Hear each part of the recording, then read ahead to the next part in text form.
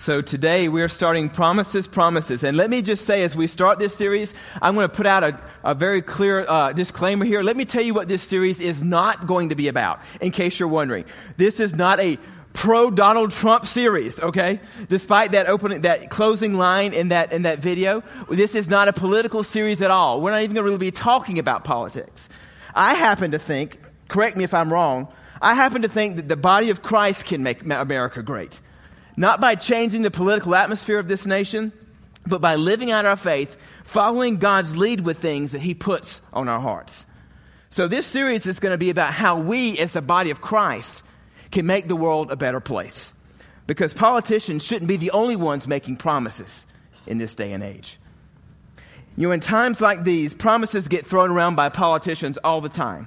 It's hard for a politician to show up anywhere at a campaign rally or on the television without making a promise or two along the way to the people who are listening, right? I mean, it's just natural. Those promises just kind of roll off their tongues.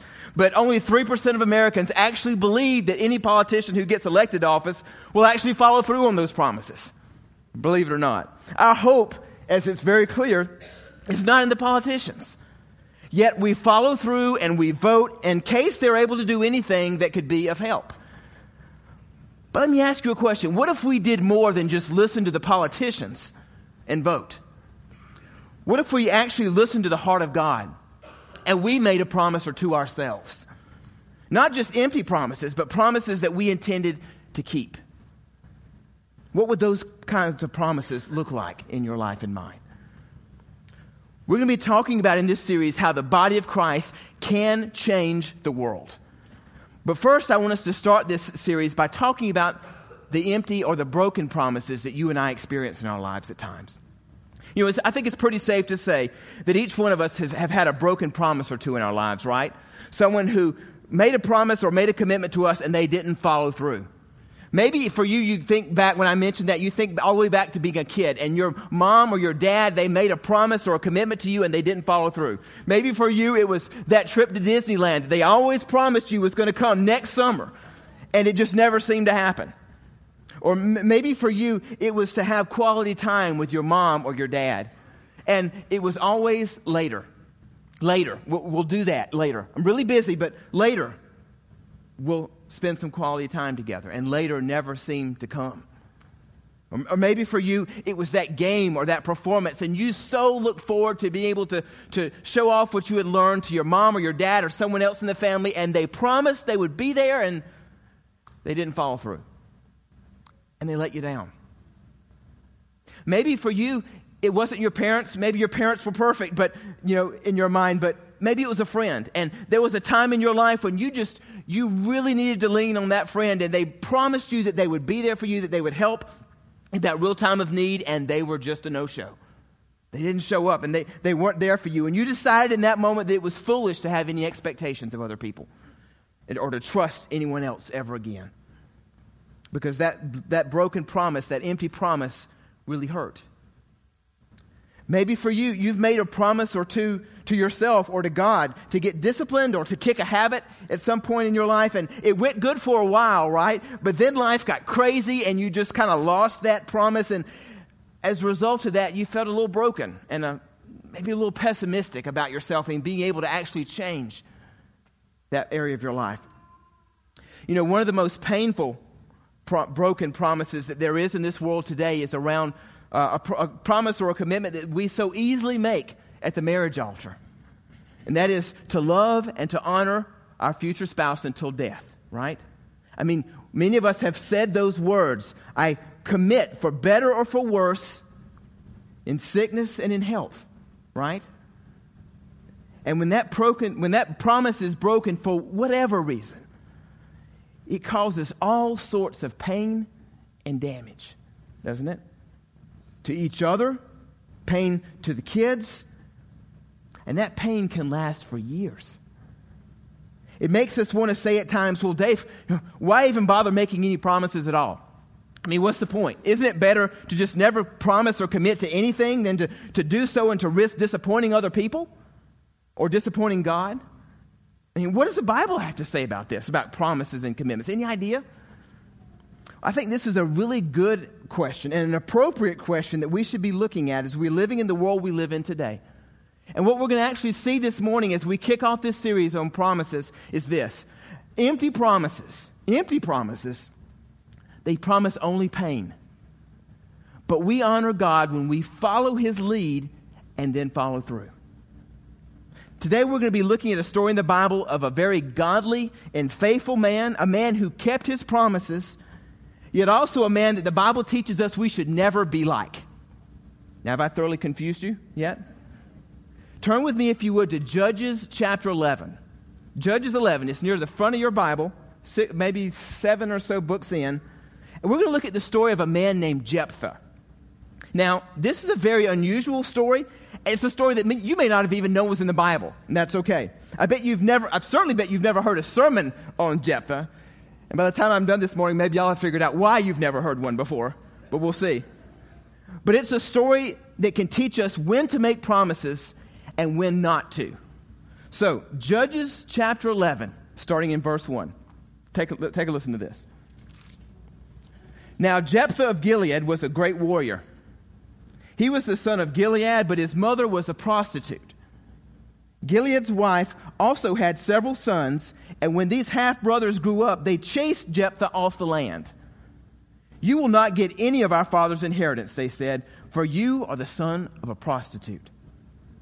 So Jephthah fled from his brothers and lived in the land of Tob. Soon he had a band of worthless rebels following him. Now, this story, it starts off kind of sad, doesn't it? But I tell you, this story, as we dig into this morning, it's going to take a lot of different twists and turns. Now, what we see here is this guy Jephthah. He was a strong guy. He was a warrior kind of a guy. I mean, he was also a leader. I mean, right now he's got worthless rebels following him, but at least he is a leader. And in verse 29, if you look a little bit ahead, what you're going to see there is that he was a godly man. It says that God's Spirit rested on this guy. In fact, if you flip over to Hebrews chapter 11, toward the end of the Bible, for many of you know what that Hebrews chapter 11 is called the Faith Hall of Fame. And it lists all these great men and women of God who accomplished these great things for God because of their tremendous faith in the power of God. And believe it or not, Jephthah is one of the ones in that chapter. He's in the Faith Hall of Fame. Now, as we went through the first few verses of this just now, what we saw in verses 2 and 3 is that Jephthah was the child of a broken promise, wasn't he? He was the son of Gilead and a prostitute, and he was run off by his half-brothers a little bit later in life as they grew into adulthood. Now, his brothers, as we start to get into this story, what we find out is that his brothers, the ones that were born of Jephthah's wife, they became leaders in the community. They became the elders of the community, while Jephthah was run off to another land, and he was hanging out with worthless rebels, verse 3 says. Yet, I just love this. God has a way, doesn't He, to use us even in our brokenness, despite our past. Now, as this story unfolds in verses 7 and 8, what we see is that these brothers who chased Jephthah off, these brothers are facing a dilemma. That dilemma is that this warring nation called the Amorites, they're about to attack this area where they were living, where his brothers and his parents and his dad are still living. And at this moment, these elders in the community, which happen to be Jephthah's brothers, right? These elders in the community are starting to say, you know what? Who's going to defend us against these Ammonites? These are some pretty rough dudes. And they were determined to come in and take all of their land away and run them off. And in this moment, they had this realization. Only Jephthah can really get us out of this mess. Only Jephthah is strong enough. He's a leader type who can actually lead a group of us and attack the Ammonites and actually have a remote chance of winning. And so these brothers who had run Jephthah off, calling him the child of a prostitute, these brothers now come back to their half-brother with their tail tucked between their legs, and they ask Jephthah for a favor. And they make all the promises they can think of. They say, you know what, Jephthah, we realize you're upset with us, we realize you don't like us right now, but hey, we really need you, and if you would do this for us, if you would step in and you would lead us and you would help us to defeat the Ammonites, hey, you know what we'll do? We'll make you mayor. We'll make you the leader, the ruler of our area, if you can just defeat these guys. Now, in verses 12 through 28, now I'm not going to read all of this. We're going to jump back into the story in just a minute. But in verses 12 through 28, what we see is that Jephthah steps up and he starts talking to the Ammonites, and he wisely tries to broker some sort of diplomacy with them. He's trying to reason with them, trying to help them see that going to battle is not a good idea. But the Ammonites are just determined. They're taking the land and they're not listening to a thing Jephthah has to say. So they're like, no way, Jephthah, not interested. Go talk to somebody else. We're going to attack. Jephthah has a political career in the making here. But he also sees that this story could end and end badly, right? If he loses. So what does he do? He makes God a promise. Now, he thinks that bargaining with God is going to somehow help him win against the Ammonites. He goes to God and says, hey, God, listen, if you would do something for me, I'll do something for you. And here is where Jephthah totally screws up. Best of intentions, but he screws up. He makes an empty promise. Look at verse 29. The story continues. At that time, the Spirit of the Lord came upon Jephthah, and he went throughout the land of Gilead and Manasseh, including Mizpah and Gilead, and from there he led an army against the Ammonites. And Jephthah made a vow to the Lord. He said, if you give me victory over the Ammonites, I will give to the Lord whatever comes out of my house to meet me when I return in triumph. I will sacrifice it as a burnt offering. So Jephthah led his army against the Ammonites, and the Lord gave him victory. He crushed the Ammonites, devastating about 20 towns from Aroer to an area named Minnith, and as far away as Abel-Keramim. In this way, Israel defeated the Ammonites. So how about that? This godly guy, he makes this promise to God, and God answers, right? Hollywood finish. God delivers Israel. Cue the music, right? And they all live happily ever after. Right? Well, not exactly. This is where the story gets a little bit ugly. Look at verse 34. When Jephthah returned home to Mizpah, his daughter came out to meet him, playing on a tambourine and dancing for joy. She was his one and only child. He had no other sons or daughters.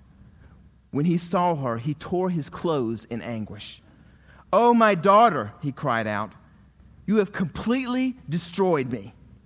You've brought disaster on me. For I have made a vow to the Lord, and I cannot take it back."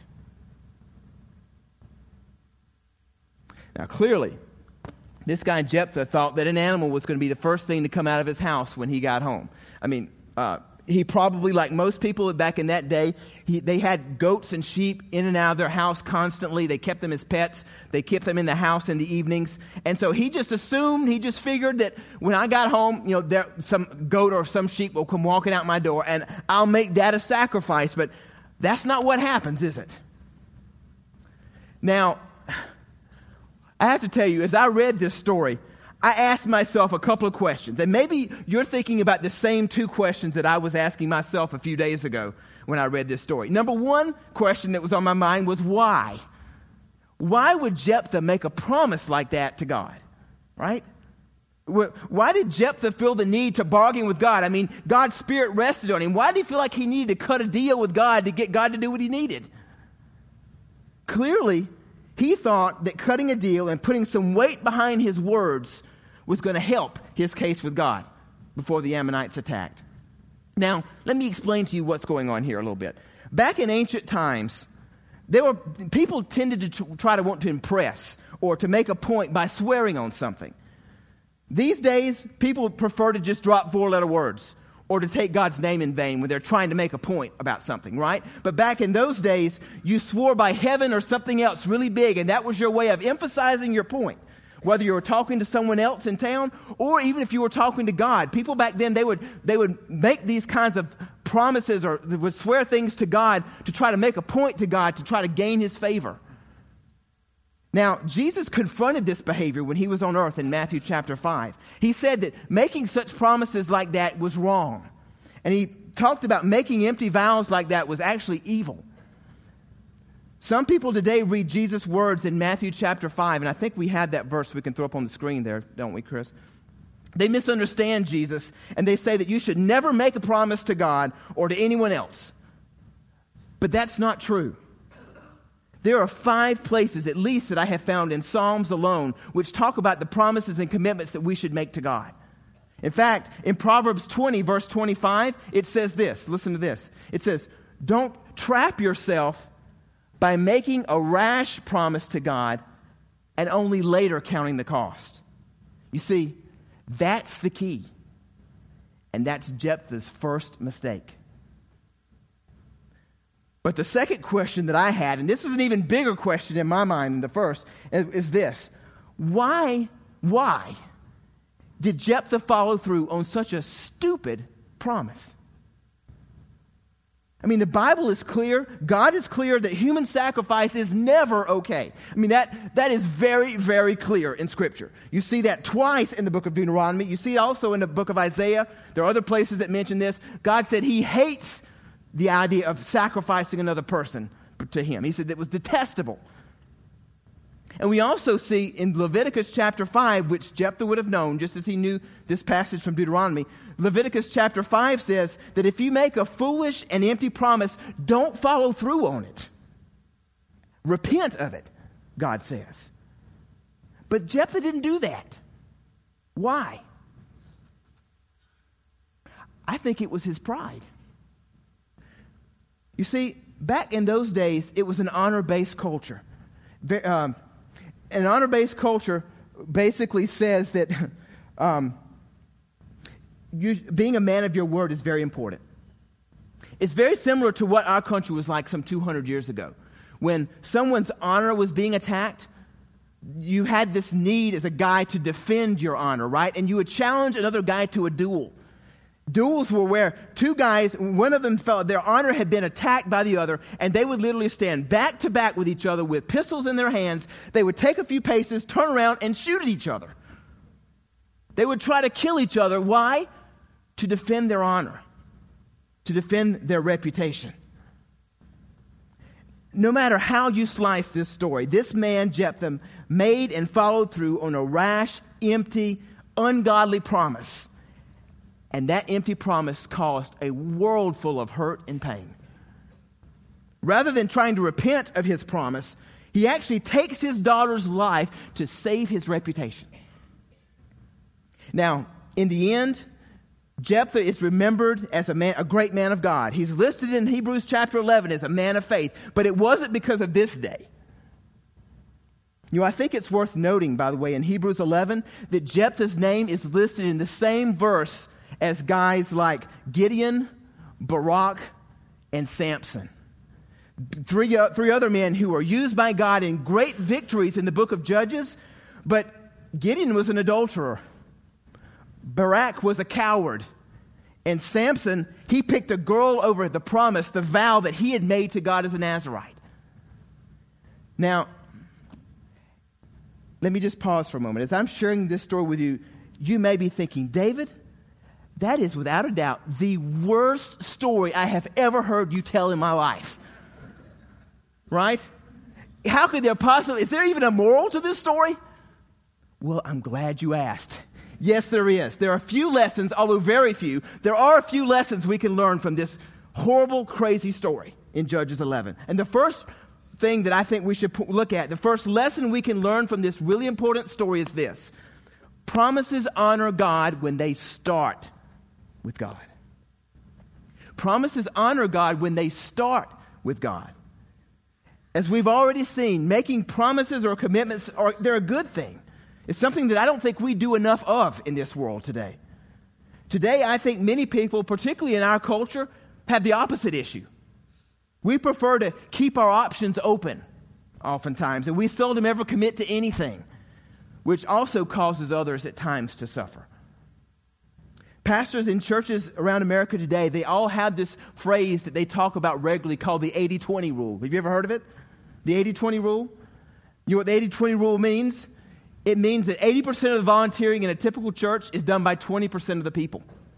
Now, At Grace Community, that we are an exception to that rule, that we have more people serving and giving of their time and their talents to make an impact in our community and in our church than that. But we do so even though the culture of Tucson totally fights against commitment, and particularly timely commitment. Making promises is a good thing. It's a godly thing, but only if the commitment is inspired by the heart of God in the first place. If God speaks to your heart and He asks you to take a step and to do something for someone or for an organization, that's not an empty promise. But if you make a promise out of guilt or to try to make someone feel good about something and you don't intend to keep it, that's an empty promise. Now, empty promises, as we've already said, they only lead to pain. But I'm sure we've all done it, haven't we? I have. In fact, believe it or not, one of the reasons I'm standing here or sitting here today is because of a very stupid, empty, Jephthah kind of promise in my life many years ago. 25 years ago, I was in college at Georgia Southern University, working toward a degree in journalism. I had walked away from my faith. I was studying a lot of different philosophies in college. And one night, my freshman year, I overdosed on alcohol. And I flatlined. I nearly died. It was the one time in my life when I actually looked down at my body and saw my body there. And in that moment, I thought to myself, oh, shoot, what have I done? And that moment, I was all like Jephthah in that moment. I'm like, God, hey, God, if you're really there, then prove it and save my life. Get me out of this mess. God, and if you do, I'll do whatever you want. I'll be a preacher. I'll talk to people. I'll serve you. I'll do whatever you want. But get me out of this mess. It was a rash, empty promise, I know. And I wasn't impressing God with that promise, although I thought I was at the time. That was a promise that a few years later, God reminded me of.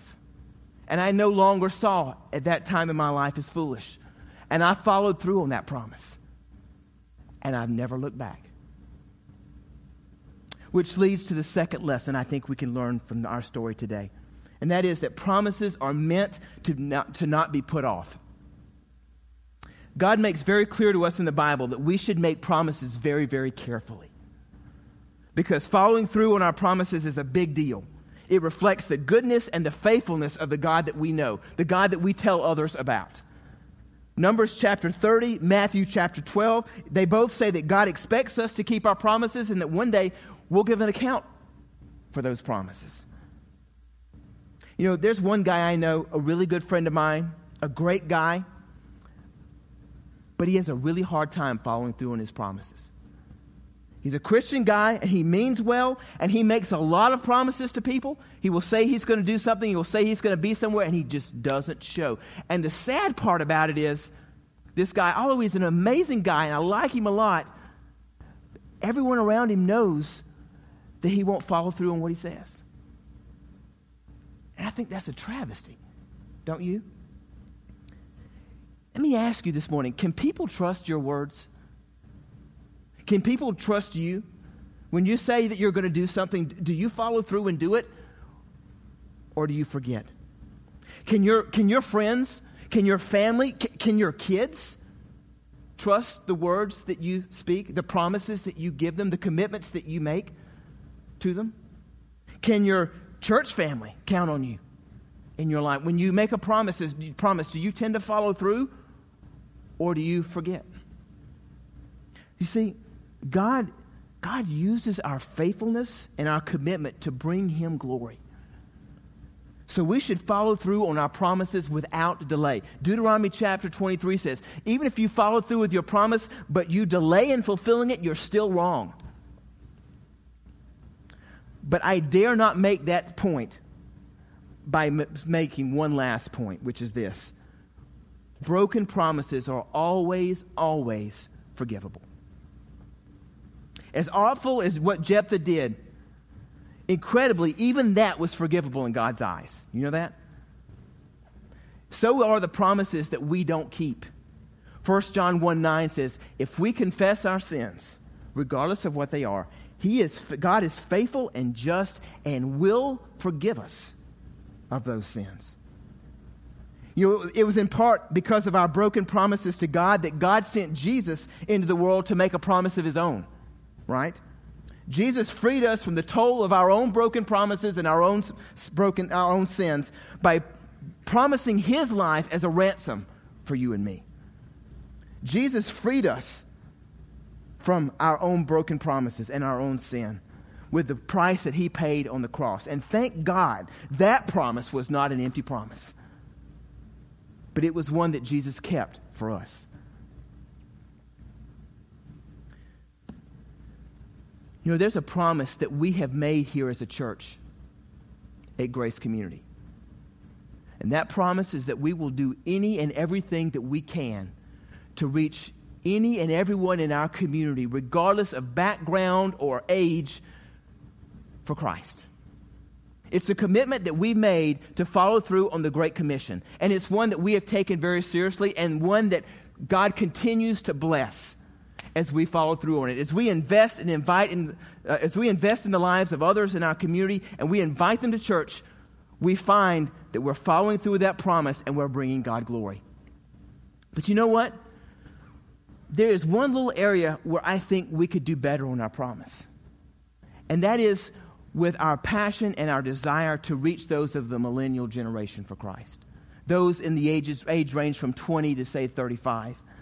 Now, as a body of elders, you know, for which I'm a part, we have committed last year to something called Friday Night Life. And some of you who are younger in the room today, you've been a part of that. Friday Night Life is an opportunity for those who are younger and perhaps who have kids to come here on Friday night. And this campus is used to minister to them and their kids. We provide not only child care, but we provide meaningful children's ministry during that time while young adults are meeting in small groups all over campus and sharing life together and studying God's Word together. And we've seen some success from that. We've seen some millennials, some young people get involved in faith and in church as a result of that. In the last few weeks, we've taken another step. And that is that we've decided to start a third worship service here at Grace that meets at 10:45. Many of you may not know that. It was by design. We thought, you know what, we need to figure out, as a group of elders, we decided we needed to figure out how we can reach those that no one else is reaching in our community. And the millennial generation is front and center on that list. And we're thinking, if what we're doing isn't working as well as it could be, then what can we do that we haven't done before to reach them? And so we've started this third service, this cafe service is what we're calling it right now, for want of a better name. And it meets in room 2 at 10:45 every Sunday morning. We've been doing this for about maybe 6 weeks now or so. We're doing this because we believe Christ has called us to be a truly intergenerational church who meets the needs of all of those in our community. Now, this service is geared by design to be comfortable to those who come who are young adults. It's more relaxed. It's more informal. People sit in tables rather than in rows. And the goal of it, in addition to worshiping God, is to build community, to build relationships, even while in this service together. Now, this isn't a service that's just meant for young people. Let me just make that really clear right now. We're designing it in part because we know that it will be attractional to young people, but we also believe that we are to be an intergenerational church, including in every service that we do. And we believe that many of us, and many of you even in this room, regardless of your age, might find some real value and enjoy that service that is done a little bit differently than we do in here on a Sunday morning. Now, it's very much in the beta stage. It's experimental at this point, but I want to encourage you at this point to please try it out sometime. As I said, it meets in room 2 at 10:45 each week. And in addition to going, if you want to try it out, come and bring feedback to Pastor Chris and those on that team that are trying to figure this out. Because we need your best input before we even mention this to our community and open the doors to this service to our community. By the way, let me also ask you, pray for our elders. Pray for our leadership here at this church. They have made you a promise. And that promise is to lead you the best way they possibly can, to shepherd this community and anyone who comes into it. And they are working hard to hear God's voice and to lead us well. And I thank them for that. So as I said, empty promises, they only lead to pain. But we honor God when we follow God's lead and then we follow through. Maybe you've never really even considered the promises you make before. Maybe the words I promise or I swear never even come out of your mouth. But maybe you do commit things, you commit yourself to things, and sometimes you don't always follow through. Or maybe you're like that other group I talked about this morning, as I said, who don't commit to anything or anyone because you find it's just easier for you that way. Either way, those are opportunities that are missed to glorify God. God is glorified when we listen to Him, when we follow His lead, and then follow through. With our friends, our families, our church, our community at large, and even our God, one-on-one each week. So I want to close by asking you to try something. Just during the weeks of this series, I want to ask you to pay attention to the promises that you make. Maybe for you, what you can do is pull your cell phone out of your pocket and set an alarm for the time that you typically go to bed that just says, think about my promises. And in that moment when your alarm goes off and you're in bed and you're getting ready to go to sleep, you ask yourself and you ask God, did I make any promises to anyone today? Did I make any commitments to anyone today? I want to encourage you, just during this series, to do that as an exercise. Think about it. Think about the promises that you've made to others or to God, regardless of how small they are. And jot them down. Jot them down on a piece of paper by your bed, or maybe open up a little note in your phone and jot them down. And here's why. Before I even tell you why, maybe some of those commitments are as small as thinking about maybe the time that earlier in the day where you said, hey, I can help you with that next week. I'll follow up with you. I'll get back to you. Or, hey, why don't we grab coffee? I'll follow up with you in a couple of days and we'll find a time. Maybe you hear someone who shares with you a need that's in their life and they're praying that God will intervene, and you just quickly it rolls off your tongue. I'll be praying with you about that. In this exercise each evening, write down those commitments that you make. Write down that commitment. I promised to pray for so-and-so through this time they're going through. Maybe you run into someone who's in need and you very naturally say, you know what, I want to be here for you through this time in your life. That's a promise. That's a commitment that you're making. Would you be willing to write that down? Say, God, I did say that today. Maybe it's something that you sign up for at the church or in the community somewhere. You stop saying you're going to do something or you're going to be somewhere. Write those things down. And then each night as you go back and you write down your new promises, look over the ones that you've already made and ask yourself over the next few weeks a question. How many promises do I tend to make in my life? How many commitments do I make? And do I follow through on them? I don't know what God will show you through this exercise, but I just felt like God put it on my heart to share it with you and to give it a shot and see what God might show you through this little exercise for the next few nights during this series. Empty promises. They only promise pain.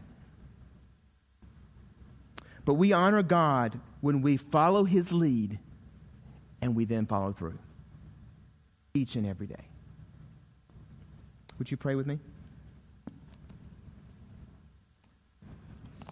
Heavenly Father, I want to thank you for this opportunity today to get into your word. Lord, I pray, I hope that this crazy story from Judges 11 has actually impacted some of us today to help us see the value of watching our words carefully and not shying away from making promises or commitments, but Lord, only making ones that you prompt us to make. Lord, would you help each one of us in this room, each person who is listening online, to be extra, extra sensitive to your voice. To help us to hear in those moments when you're tugging at our heart and you're asking us to take a step forward, when you're asking us to take a step of commitment, to promise something to someone that we love or someone that we know, or just making a promise between ourselves and you, God. Lord, help us to be mindful of those promises. And Lord, help us, remind us to follow through on them, to be men and women of our word. who follows through on promises. Lord, as we are here this morning, I also just feel like you're putting this on my heart once again today. Lord, if there's someone who is in this room or someone who's listening online, and you're here today and this message has impacted you perhaps in some way, but what it's done for you is it's really made you think twice about your relationship with God. Maybe you're here today and you've never made a promise or commitment to God at all. You've never promised your heart or your life to God. You've never promised to surrender yourself and your wills and your desires to the one who loves you and created you in the first place. This morning, what would it look like for you to make your first promise to God? And that is a promise to surrender. To just lay your heart out before God and say, God, I want to live a life that brings you glory, that honors you. What would it look like for you to surrender today and to make your first promise? Maybe today you're here and as I shared this message with you, you think about the broken promises. You're dwelling on the promises that you've made where you haven't followed through, and you're sensing this guilt and this disappointment. What would it look like for you to just offer those up to God and repent and be able to walk away from them entirely? Or maybe even recommit your heart and your life to God today. If that's true of you, I just want to encourage you to pray this prayer in the silence of your heart right now and allow the Holy Spirit, allow God's Spirit to start working in your heart and your life to bring the change that you want to see in you. Heavenly Father, we come to you today and we confess that we are so frail and broken, and we make promises at times that we don't keep. Lord, we ask that you would forgive us of all these different ways that we have disappointed you, that we've broken your heart. Lord, we are frail, broken human beings. And we recognize today that we need a perfect God to guide us and to steer us in this life. So Lord, we come to you today and we confess our sins, all those things that have disappointed you, God. We ask that you would forgive us of those things and that you would forget them and put them away. As we confess to you that you, Jesus, are our Savior and our Lord, who died on a cross so that we could live and live abundantly. Lord, we ask that you would come into our hearts and fill us with your Spirit and begin to change us from the inside out, starting with our promises and our commitments. Lord, as we make these promises to you and to others, may you lead us on an adventure in this life. An adventure filled with excitement and joy, where we see you move and work as a result of our faith and our commitment to you through thick and thin. For in Jesus' name we pray all these things. Amen.